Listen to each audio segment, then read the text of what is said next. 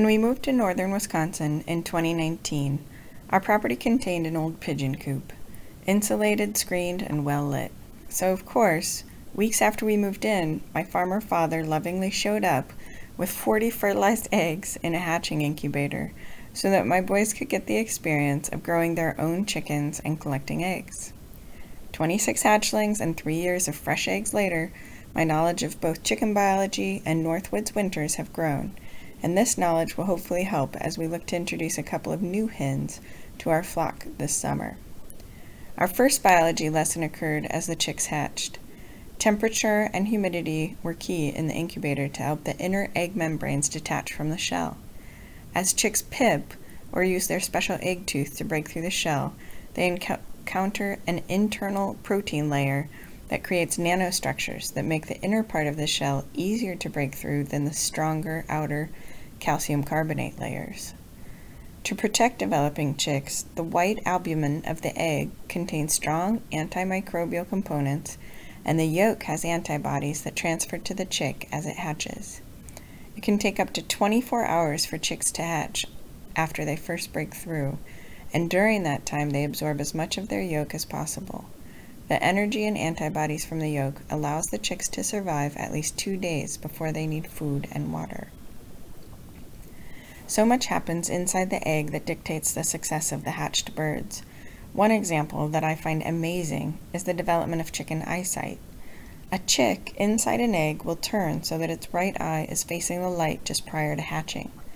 The light-exposed right eye will therefore develop nearsightedness and be used for searching for food on the ground. The left eye develops facing the shaded body and will be farsighted. When predators fly over the top of a flock of chickens, look for them to turn their left eye to the skies in search of overhead predators. One of the hardest things about hatching the chicks was to keep myself from plucking off shell pieces as the chicks emerged, or nudging along the hatching of a struggling chick. We learned the hard way that helping a hatching chick doesn't often lead to a happy outcome. Only 3 of the ones we tried to help managed to survive, and his name was Hobble Wobble. While beautiful, noisy, crooked-limbed, and friendly to the end, he wouldn't have made it without the assisted hatching and persistent additional care and attention of a certain 10-year-old. After distributing some chicks to friends and harvesting some noisy roosters, we ended up with 6 laying hens. Within a week of moving the birds from our garage to our outside coop, we had muddy fox prints all around and regularly saw the new visitor loping across the driveway. Fortunately, the coop has chicken wire dug at least 10 inches down into the ground and has held multiple fox, skunk, and mink visitors at bay.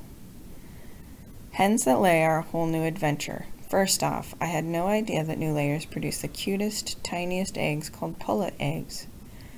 The eggs will increase in size gradually until the hen reaches full adulthood. Once they are up and running, layers can pop out an egg once every 26 hours.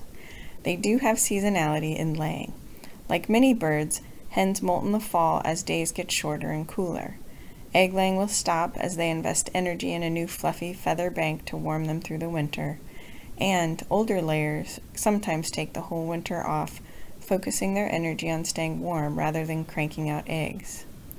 Artificially lighting the chickens with 16 hours of light per day can keep them laying through the winter months, but this will get harder and harder as they get older. Our plan is to introduce a couple of new hens this summer so we can keep eggs coming through next winter but give our older ladies a well-deserved break to recharge during the colder seasons. Incredibly, many chickens can adapt to extreme cold conditions.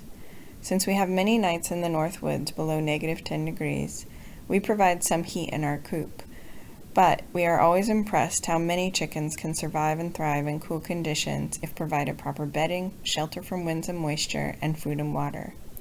Some chicken varieties are more cold adapted than others, but overall keeping them safe through the Wisconsin winters has proved easier than I expected. The chickens don't make a lot of appearances in the winter outside of their warm coop, but as temperatures increase, we're excited to see them emerge and start pecking and grabbing those first spring insects.